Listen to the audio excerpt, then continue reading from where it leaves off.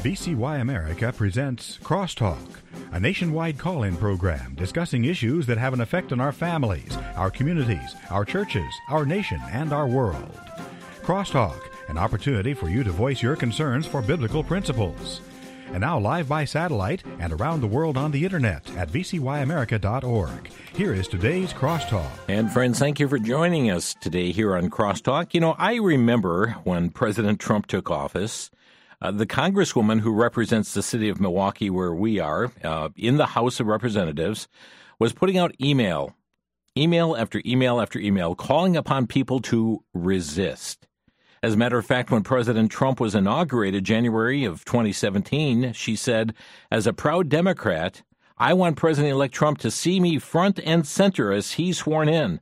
I want him to see exactly what his opposition looks like. When he sees me, I want him to see the resistance."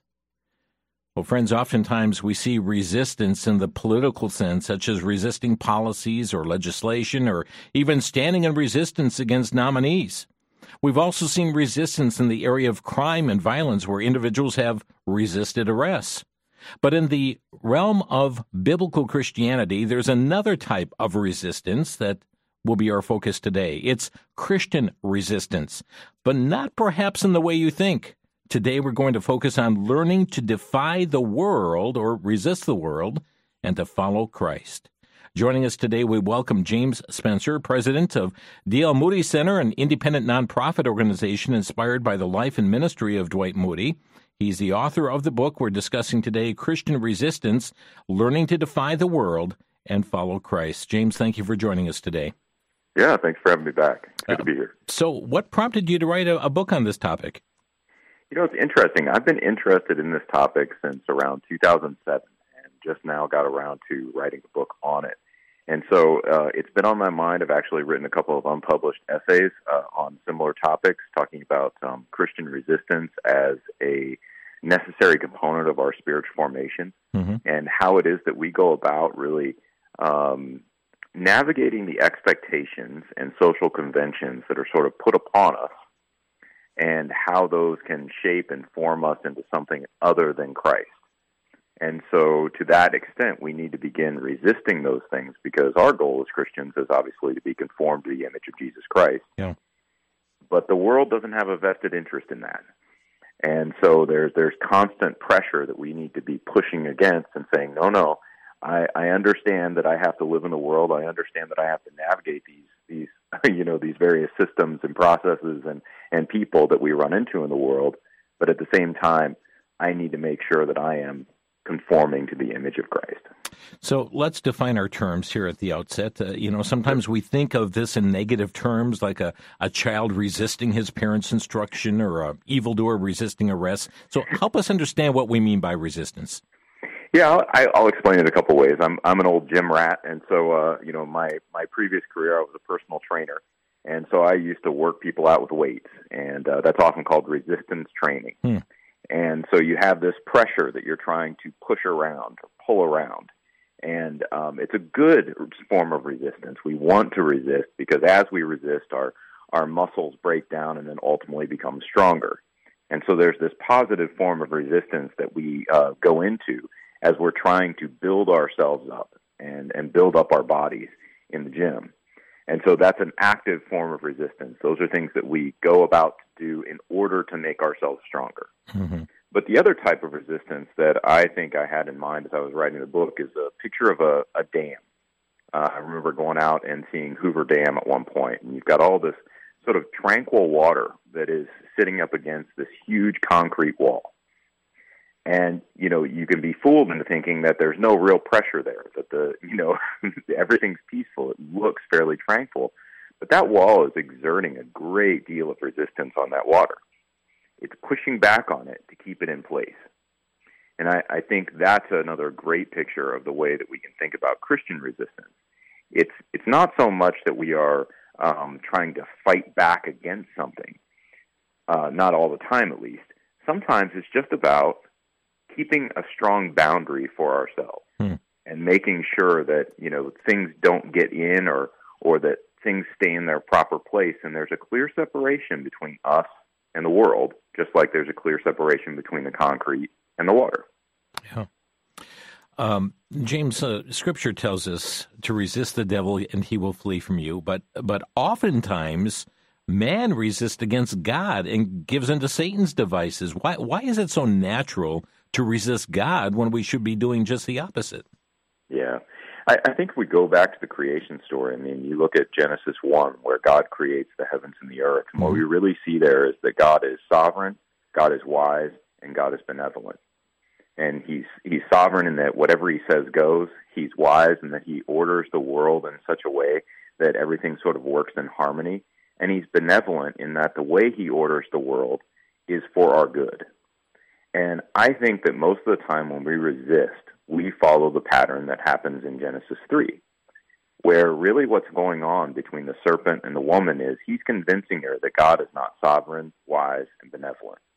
He fools her into thinking that God has it out for the human couple, that he's holding them back, that he's not as unassailable as he first appears, and that this world that he's created around them may appear to be ordered, but it's not the height of order that could possibly occur if humans were really in charge.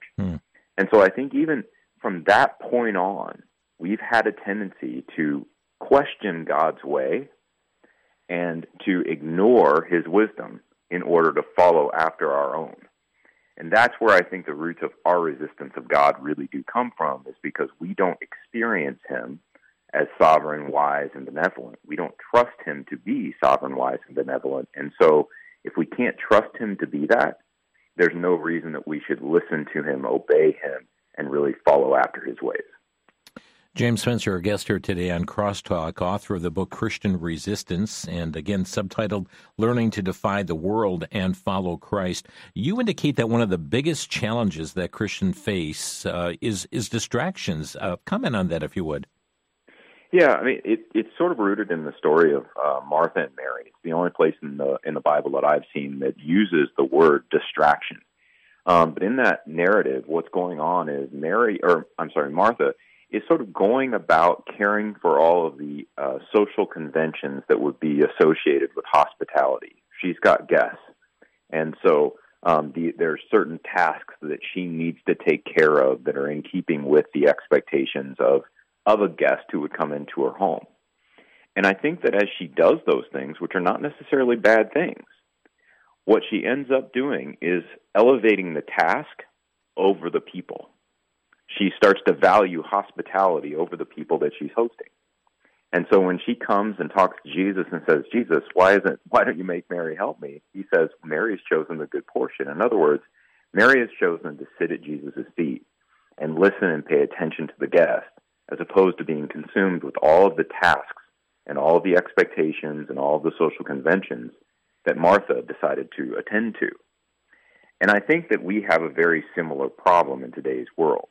We have a lot of things that feel extremely urgent, that they exert pressure. They don't want us to wait to take care of them. They just feel like they have to be done right at this second.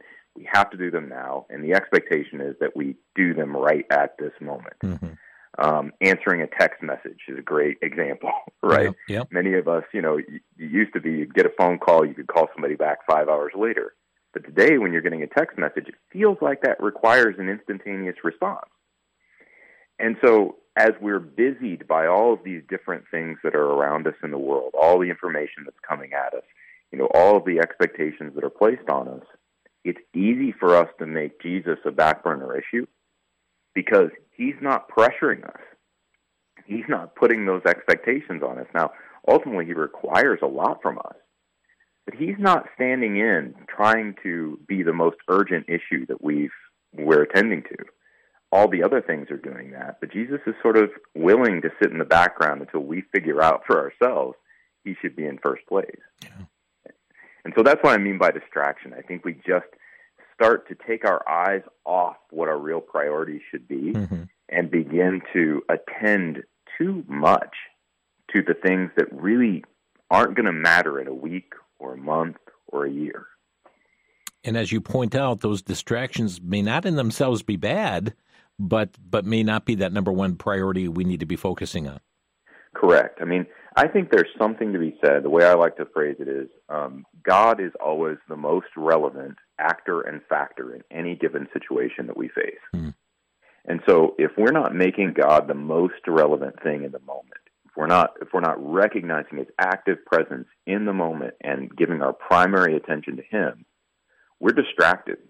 We're misrecognizing what is actually relevant in the moment. And we're going to end up responding not to God, but we're going to end up responding to the situation. I'm wondering if you're able to repeat that, because that kind of sounds like a good mission statement. I'll give it a shot. I really do think, when we begin to prioritize things in our environment over God, when we make things more relevant than God is to us, mm-hmm. we run the risk of responding not to God, but to the situations we're in. Yeah. You also make an interesting point that Christian resistance takes the form of obedience to God. Flesh that out for us, if you would. Yeah, I mean, if we think about the easiest way to defy the world and follow Christ, what we're really talking about there is rejecting the world's wisdom and accepting God's wisdom. We don't fear men, we fear God. Mm-hmm. And in doing that, what our logical response is there is just to obey God's teaching. Now, obedience isn't just a set of practices. I think it's a way of life. It's a way of learning to discern. Hebrews 5:14 talks about this, that the mature have learned and they've entered into a state where they understand how to discern good and evil. And so that is associated with the sort of obedience that I'm talking about, where we've been so trained that we understand how to discern good and evil. We understand how to discern God's path from the paths of the world. But ultimately, obedience is a crucial part of the way that we resist. And I think it's so crucial because it's possible for us to know things about God. It's possible for us to say something like, God is sovereign, but never really act that out in our lives. And if we're unwilling to know God experientially by putting ourselves in his hands, actually experiencing that sovereignty for ourselves by doing things that may not seem to make sense, but accord with obedience, we're never really going to know him in the fullest sense that we could. Mm-hmm. And so that's why I think obedience is so crucial. Our practices really do put us in the hands of God in ways that oftentimes we don't even think about. You mentioned that of knowing God, and you also stress that to resist, one must know the Scriptures. And earlier, too, in our interview, you talked about, when we get this text message, we feel like we must respond. But the Scriptures are a wonderful text message to us there. So comment about knowing the Scriptures and how that connects to this aspect of resistance. Sure. I go to Psalm 1 on this. We always have choices. We can sit in the seat of mockers, we can stand in the way of scoffers, or we can learn to love the law of the Lord. We can read it and meditate on it day and night. And so we have to learn to delight in the Scriptures. Tell you what, let's delighting in the wisdom of the world. Let's pick up with that right after the break. Well, not fair of me to ask a big question here right before the music sounded here, but friends, we'll be back in just a moment. We're talking with James Spencer today, president of D.L. Moody Center, and talking about the topic of Christian resistance, learning to defy the world and follow Christ. We'll be right back. Back to Genesis with Dr. John Morris, scientist with the Institute for Creation Research. Dr. Morris, have scientists finally solved the mystery of the origin of life? No, they haven't, Chris. And many of their claims reveal their desperate state. Recently, a simple microbe was discovered around a deep-sea volcanic vent. It was totally unique, and it was hoped that this microbe would tell us something about the origin of life. But now that this microbe has been well studied, it was found not to be primitive at all. It is equally complex as many of the microbes alive today and could not be considered an ancestor of any of them. And that's the point we can learn. Even the simplest living things are unimaginably complex. Each is different from the other, and yet each bears the signature of having been created by a very intelligent designer. None of these got here through random evolution. They were created by an intelligent creator back in Genesis. For more on the importance of creation, visit our website at icr.org.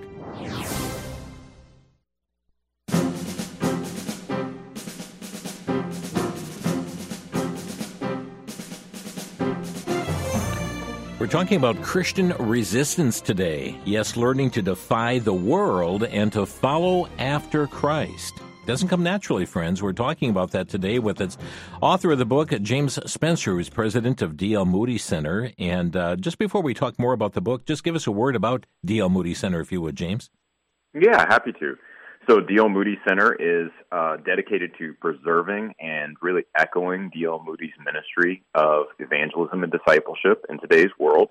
We own a property out in Northfield, Massachusetts, where D.L. Moody actually lived and did a great deal of his ministry. He actually started a school for girls, Northfield Seminary for Girls, was the first school he ever started, and it was for young, underprivileged girls to come and get a biblically oriented education. He held big summer conferences out in the Northfield campus, and there's a 2,300-seat auditorium that D.L. Moody built. And in a small town of in Western Mass, the auditorium actually would almost seat the entire town even today. Right. And so pretty fascinating ministry, but that's what we get to do. We also do a digital archive project, and we preserve D.L. Moody's letters and papers, as well as letters and papers about D.L. Moody. And that's available for free at our website, moodycenter.org. Okay, again, get more info, ladies and gentlemen, at moodycenter.org.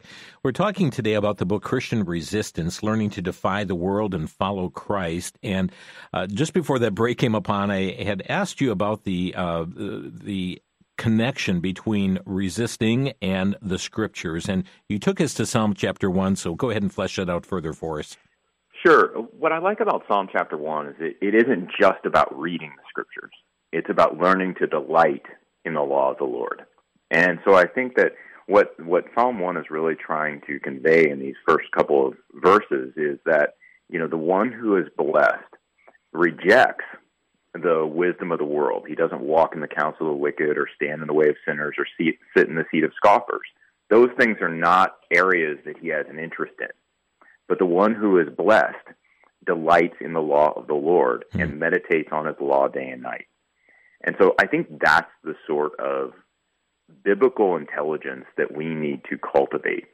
It's one that isn't rooted in sort of an academic or simply intellectual knowledge. It's rooted in this passion where Bible study becomes less of a chore and more like breathing. Wow. And that's critically important. Where would we be without oxygen? And that necessitates the importance of the Scriptures itself to us as well. Yeah, absolutely. And I think the only other passage I would even point to in Deuteronomy 17, the king is required to write out a copy of the law every year. And part of the reason that was the case was so that the king remembered that he is under the authority of God. It was this act, almost a symbolic act, that the king would do. It surely kept him familiar with the Scriptures, but it was also a reminder that he sits underneath God. And so as we read the Scriptures, we're really doing both of those. We're enjoying God, but we're also recognizing our place. We're recognizing that God is our sovereign and that the wisdom found in this book that we get to read as much as we want is actually the way we should be living our lives. We live in a period of time when me is stressed. I mean, I need my me time. It's all about me. But instead, you talk about the importance of denying that me or our own desires and agendas. That's not easy for us to do. No, it's something that I think is really challenging, and I honestly think it's really challenging just practically to work itself out. Even if we were predisposed to do it, it's not always transparent what exactly God would have us do as opposed to what we would want to do. And so as we think about resisting that sort of idea of Christian resistance, part of what we're resisting is the world, and part of what we're resisting is ourselves. We're resisting being carried away by our own passions, our own interests, our own agendas. Again, I go to a biblical story, something like what we find in Judges 11 and 12 with Jephthah. And, Jephthah has this sort of motive for helping out the Israelites. He's going to become king of this tribe that kicked him out when he was younger. And even though God gives him the victory, Jephthah ultimately overplays his hand, makes an errant vow, and ends up sort of having to sacrifice his own daughter at the end of the narrative. And so what we see there is that when we chase after our own agendas, even if we're doing so sort of in lockstep with God, we begin to drag him along with us as opposed to following him. We begin to sort of try to conscript God to serve our purposes as opposed to allowing us to be used by him to serve his purposes. Let's bring the word temptation into our discussion. If you would address the matter of temptation and resistance. Yeah, there's a lot of passages that talk about resisting temptation. And what I find here is that temptations are sort of all around us. There's always the temptation to do something other than follow God. Mm-hmm. And I tend to think, if we set aside, some of the major sins that we would all sort of recognize as such, I think one of the big temptations is something that we don't often notice. It's that we decide that our priorities, that our interests, that our attention are going to be given away to something other than God. That all of a sudden, these worries and the anxieties of life, which oftentimes are warranted, they tend to overshadow Christ. And we're tempted to just respond to these anxieties that we feel. We're tempted to chase after the goals that we've set, as opposed to really allowing God to set the agenda for us, to set our goals for us, and just following him moment to moment. James talks a little bit about this when he talks about, hey, don't say I'm going to go here or there and have these transactions, mm-hmm. but, say if the Lord wills. Right. I think that's sort of this gesture toward the idea that, listen, God really is to be guiding us mm-hmm. more often than we think.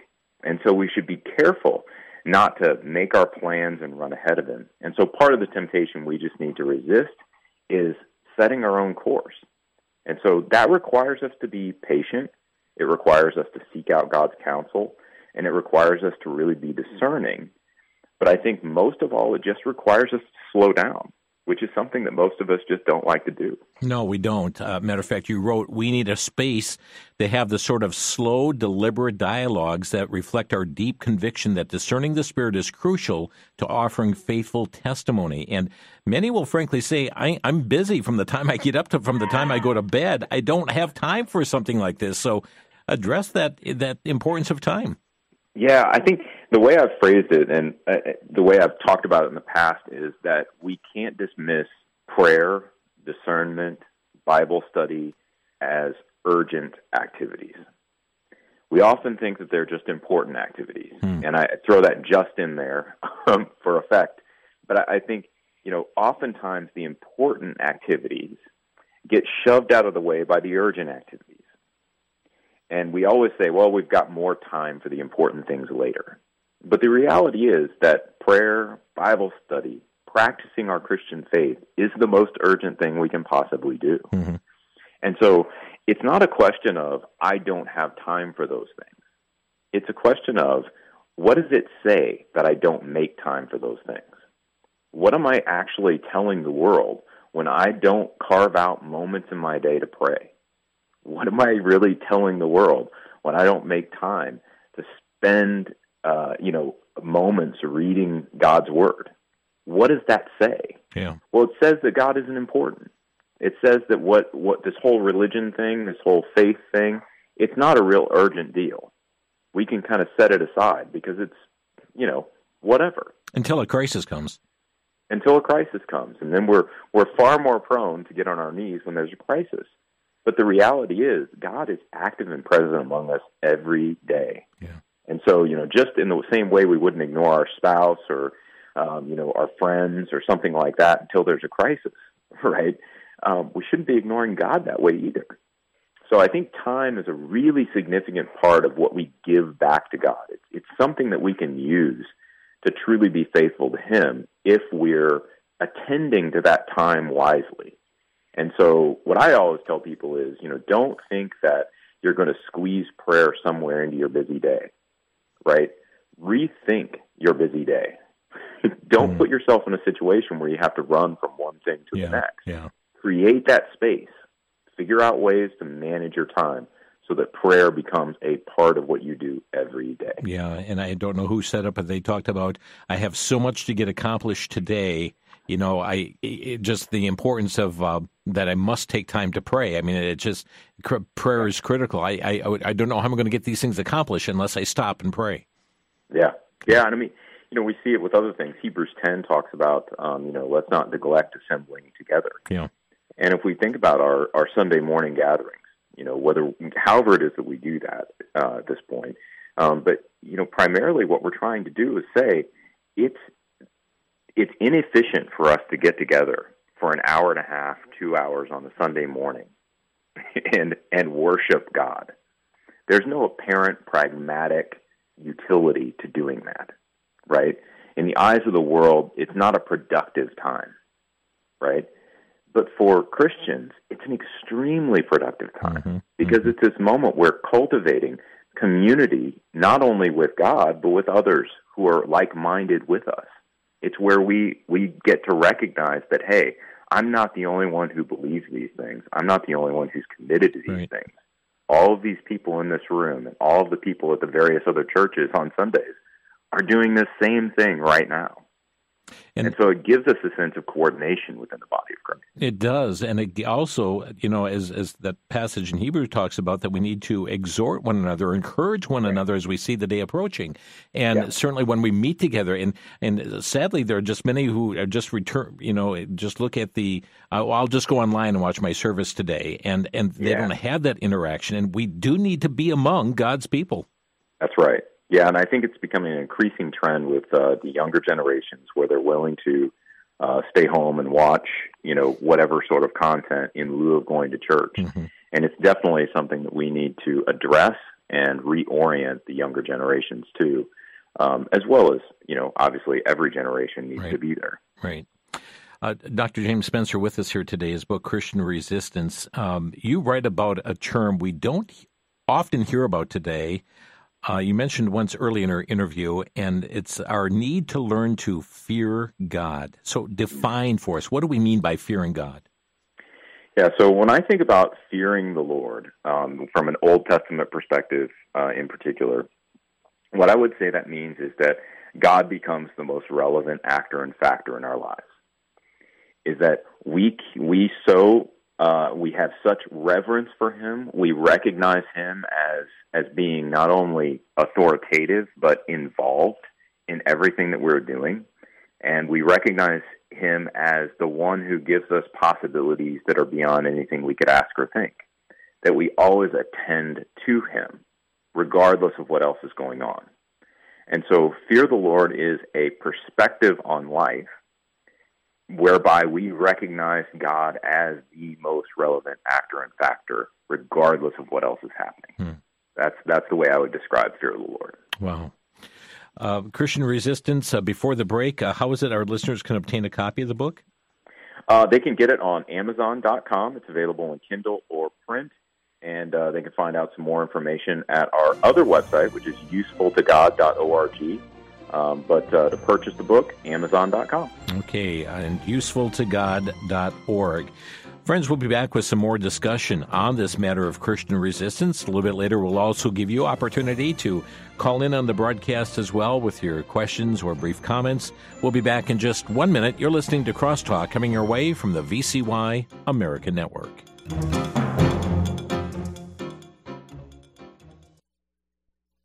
One of the prevalent conflicts in society is the battle over gender and marriage. We are flooded with stories pertaining to drag queen story hours, the restroom debates, gender reassignment surgeries, pronoun identification, biological males on female athletic teams, and so much more. These issues are not only confronting schools and businesses, but they have also encroached inside the church. Many are left wondering how to deal with these matters. The book, The Marriage and Gender War, addresses these issues head-on by using the absolute standard for morality as found in God's Word, and is edited by Bodie Hodge and Ken Ham. The book is designed to equip students, parents, Christian leaders, and others to uphold the truths of Scripture on these critical issues. The Gender and Marriage War is available for a donation of $16 by calling VCY at 1-800-729-9829.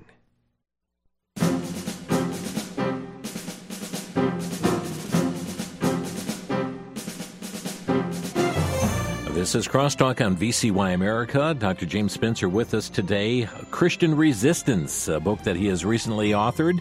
Learning to Defy the World and Follow Christ. Yes, I know it's not part of our fabric of society today, friends, but it is part of the fabric of Scripture itself. And we're discussing that matter today. Just telling you how you can obtain a copy of the book. Looking at usefultogod.org has more info on it. Available online as well. Various Amazon he had mentioned. And I understand, James, that those who obtain the book, they're actually, the monies that come from this book are actually being poured right back into ministry. Correct. Yeah. All the profits for the book are going to the Moody Center. They're going to support our upcoming campaign, Go Dark, Shine Bright, and the various other ministry endeavors we're doing. Very good. Okay, just a few more questions here on the book, and we'll open some phone lines here. You've got an interesting sentence on page 34 in your book. It says, as our attention goes, so goes our perspective of the world. Can you tell us what you mean by that? Yeah, I think it's just a matter of focus. So we've all had sort of the experience. Let's say we're, well, this happens to me more than I'd like to admit, quite honestly. If I'm driving, and I think the older I get, the more this happens. But if I'm driving and I look off to the side of the road, I tend to drift that direction. And so as my attention focuses somewhere else, my body tends to follow. Hopefully not to the point that I get into an accident, but there's certainly a sense in which whatever it is that we are focusing on, whatever it is that we're attending on, we tend to orient to that thing. We tend to sort of shift ourselves all the way over to it. And so as we think about attending, what we're attending to in our daily lives, we have that same thing happen. It may not be a physical orientation, but it begins to be sort of a mental orientation, a disposition that we develop, and a posture that we approach the world with. And I think that, for Christians, what we're trying to develop is what I would call a discipled posture.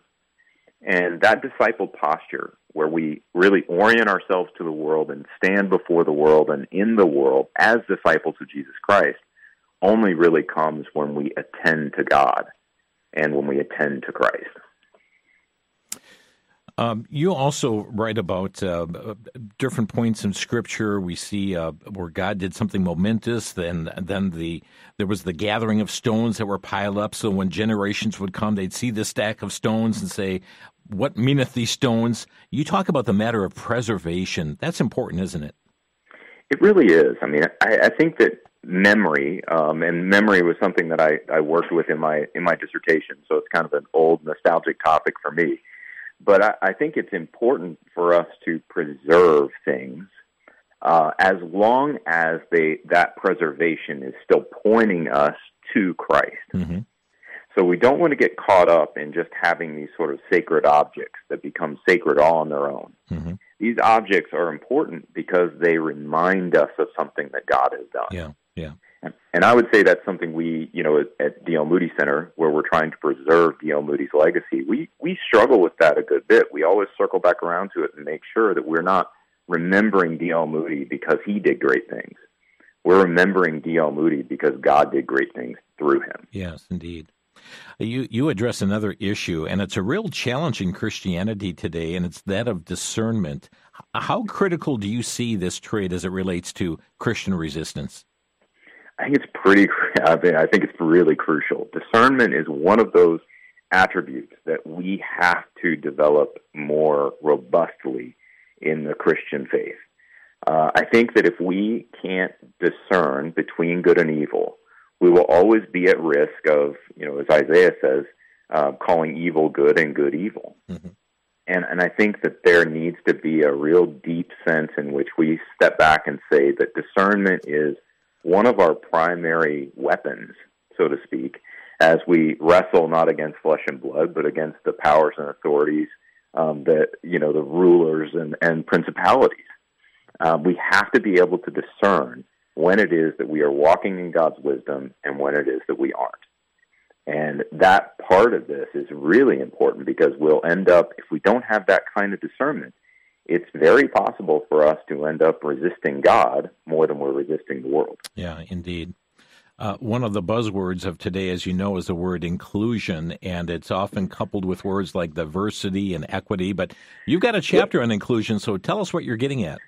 Well, it was definitely a play on that sort of the popularity of that term. But what I mean by it is that Jesus includes himself with everyone.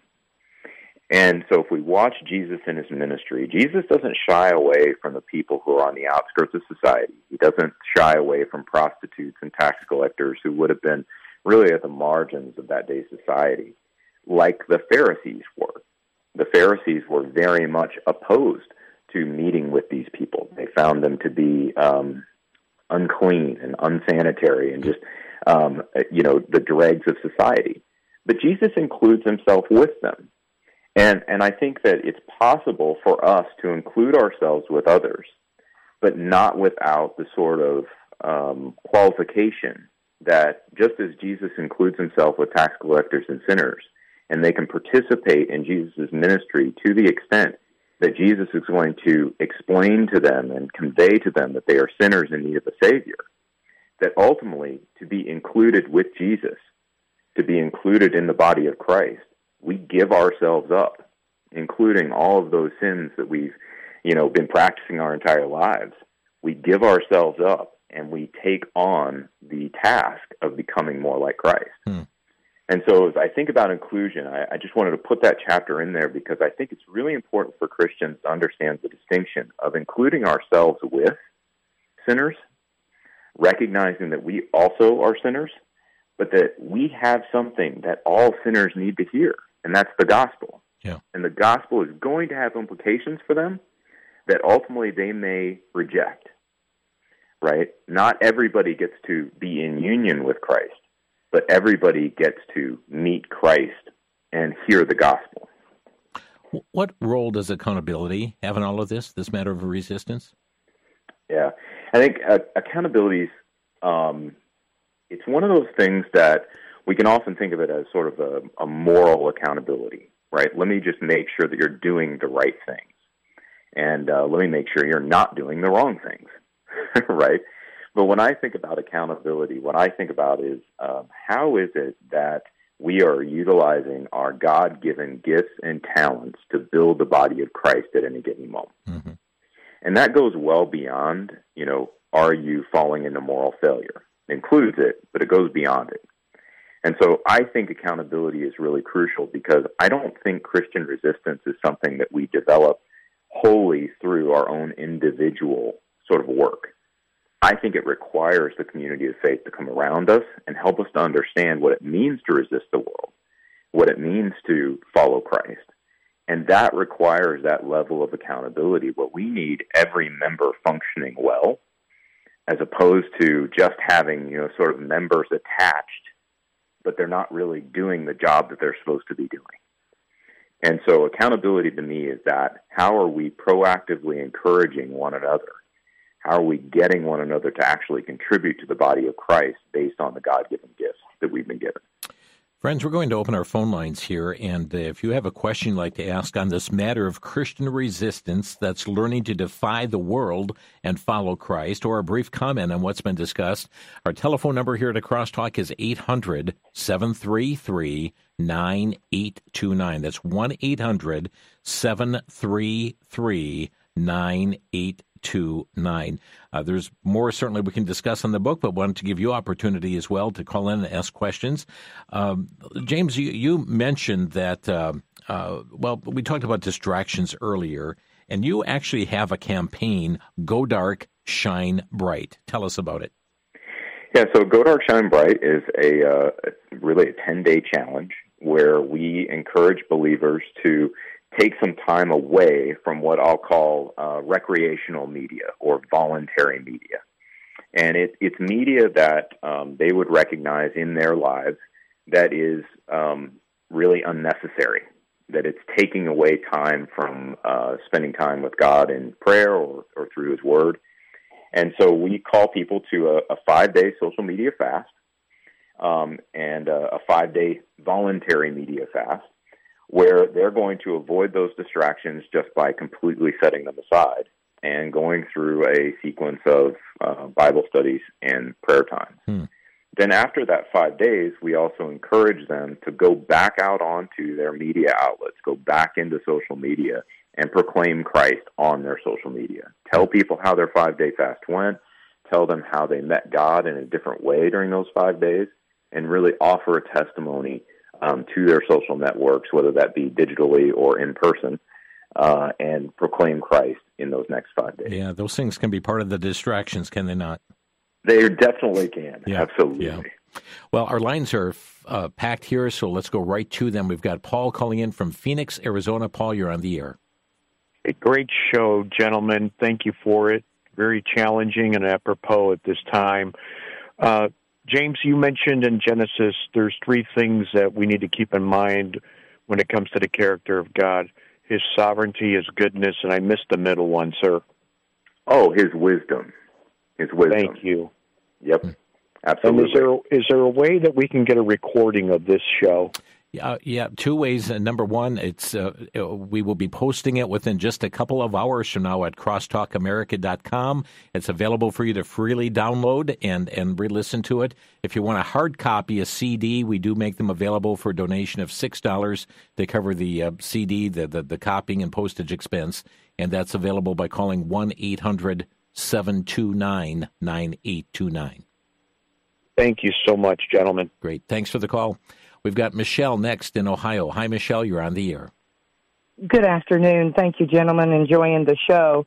I have a question, and it's been a question I've been asking a lot of people for some time now, and it has to do with this Christian resistance. Instead, let's follow Christ. I went to 6 different churches trying to find one that still preaches the word. It's very hard to find now, and the world is making fun of us all the time, because all of the traditions and participation that we do in all of their pagan holidays, we can't even turn down those.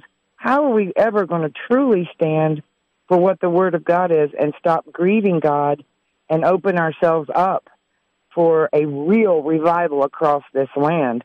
We got to stop worshiping other gods. And we accept it, and we don't resist it, and we participate in it.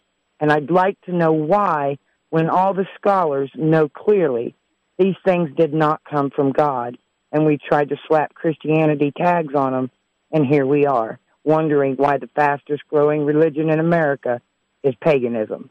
Well, thank you, Michelle, for that. James? Yeah, I think, there's a few things I'd say to that. Number one is this idea of syncretism, where what we really see in America as a growing trend is that people don't have a consistent worldview. They have what's called a syncretistic worldview, or a worldview that cobbles together multiple different worldviews as it suits their fancy.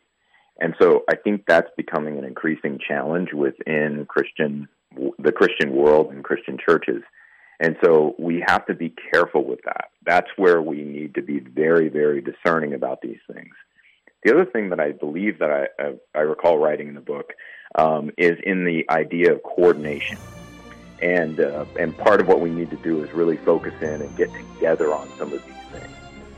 Coordination, getting together with these. Thank you so very much for the call. We're up against a break, and we'll come back to more of your phone calls here on Crosstalk, where our number is 800-733-9829. The book is called Christian Resistance, Learning to Defy the World and Follow Christ.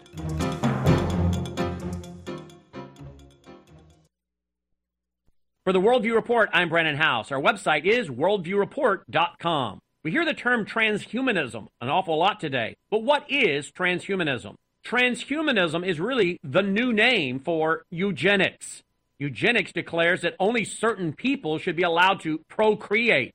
Other people should be sterilized, or their children should be aborted.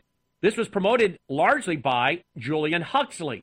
In fact, he's credited with being the one to coin the term transhumanism.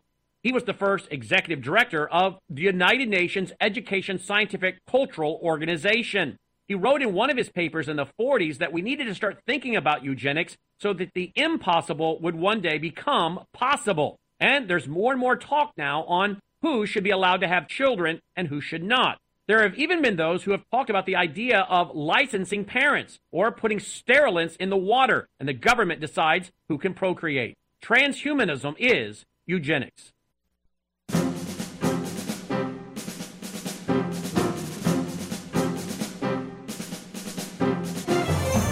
You're tuned to Crosstalk on VCY America. Let me just repeat some of those sites that our guest gave. UsefulToGod.org, MoodyCenter.org, and the book available through Amazon. And let's go to back to the phone lines here. We have an anonymous caller from Wisconsin Rapids. Hi, caller. Go ahead. You're on the air. Yes, thank you for taking my call. I'm a very old person, 89 years old to be exact. Mm-hmm. And I admit I believe in Jesus. I was raised a Christian. But I admit to a lifetime of human sins. But I'm also a very strong pro-life person. And I was wondering if my pro-life stand would offset a lot of the sins that I've committed in my life. Thank you. Okay, thank you for calling in. James, does God use this balanced scale on that, or does our good outweigh our sinful life? I was going to say the beautiful part about God's forgiveness is that there's no need for any of our good acts to outweigh our bad. Christ's blood and his sacrifice covers all of our sins, so that we don't have to worry about whether or not some of the good things that we've done will cover over our sins. Yeah. And so I'd point just to 1 John 1:9. If we confess our sins, he is faithful and just to forgive us our sins and cleanse us of all unrighteousness. Confession of sin, the performance of sin and the confession of sin is one of the marks of the Christian life because we're so committed to the truth. Yeah. And so we get to live in the joy of Christ's forgiveness regardless of anything that we've done. And we get to perform good works in keeping with the fruit of the Holy Spirit. And so, I don't think it outweighs. You don't need it to outweigh anything, and that's the more important part. You don't need it to outweigh anything. And just I want to add this little caveat as well, because we didn't give you opportunity to define what you mean by Christian. You were raised up Christian, but because there are many different definitions today, but we're talking about that first step, and that is placing your trust in Jesus Christ alone for salvation. Certainly it's not by works of righteousness which we have done, but it's according to his mercy he saved us. So it's not trusting in things that we have done, as you mentioned, that those pro-life works, but it's trusting in that finished work of Jesus Christ on the cross, who died on the cross, shed his blood, he died, he was buried, he rose again. That's the good news of the gospel. And James, I'm sure you would agree, it's putting our trust in Jesus Christ alone for salvation that gives us that victory over, the feelings like, am I going to make it or not? Well put, and I 100% agree. Great. Yes. Thank you for the call. Ann is calling from Santa Fe, New Mexico, and Ann, you're on the air. Yes, I want to just thank you, James. Everything you've said that has been the scripture out of the Bible is so succinct and just gives pure freedom. It's all freedom. But what my question is in terms of resistance, I have been coming up against Christians who resist other Christians, and they can get so nasty. And I'm blown away by it. And I can say, just on a personal level, I've been hurt the most by other Christians. I'm a born-again believer. I was not raised in the church. I had a supernatural, sobering, encounter with Jesus, and in love with him. But other Christians with this whole rapture thing, or with someone being a new Christian and trying to almost, for lack of a better word, bully them. Like, oh, you're just a baby, you're drinking milk, you don't know meat. And they start to take over and crush spirits. Thank you for that question. James? Yeah, I will admit that I resonate with that. I think that when I first became a Christian, it took me very relatively little time to learn to love Jesus. It took me a lot longer time to learn to love the church. And so my encouragement is just to persevere. I recognize that, all sorts of people can hurt us and can, cause us pain. But the reality is that as Christ calls us, we are members of the body of Christ. Yeah. And so sometimes that's going to mean that we assert ourselves within the body. Sometimes it's going to mean that we turn the other cheek and hope that other people recognize that they have hurt us and will change their ways. But I think what I would tell you is that it is absolutely worth the effort to love the body of Christ. Thank you for the call here. And one of the things we did not get into today in the interview, but he does address in the book, is the topic of imitation and following Christ, imitating Christ, how important that is, looking unto Jesus, the author, the finisher of our faith. Let's go to Ed in Oregon. Ed, you're on the air. Hello, Ed. Ed, listen to your phone, please. Yes, I've got it. Okay. Excuse me. I want to thank you, Dr. Spencer, because I came to the Lord late. I was 38 years old, and I used to listen to Moody Radio in Wisconsin, and I miss Pastor Donald Cole, radio pastor of the air. And I'm going through memory thing, but 34 years ago, my family and I witnessed to a young man who was 10 years old and came down with lung cancer, and for 3 years, we met him in the Children's Hospital in Milwaukee, and the last time we met with him, I still remember, he said, I just wished I'd known Jesus sooner. And we went to his funeral next week, and that bothers me a lot. Yeah. Thank you. Thank you for the call. And let's squeeze Kay in here from Kansas. Kay, go ahead. You're on the air. Yes. Thank you so much for bringing up this topic. When I think of Christian resistance, where I see the biggest problem with that is in the area of justice and righteousness. And I tie that to a verse in Amos 5, verses 23 and 24, that says, Take thou away from me the noise of thy songs, for I will not hear the melody of thy viols, but let judgment run down as waters and righteousness as a mighty stream. I think that there's a lot of resistance to what God deems as justice and righteousness, and we see where we are in this land. Indeed, and I'm sorry to cut you off. We're down to less than 30 seconds. A final comment here, James, if you would.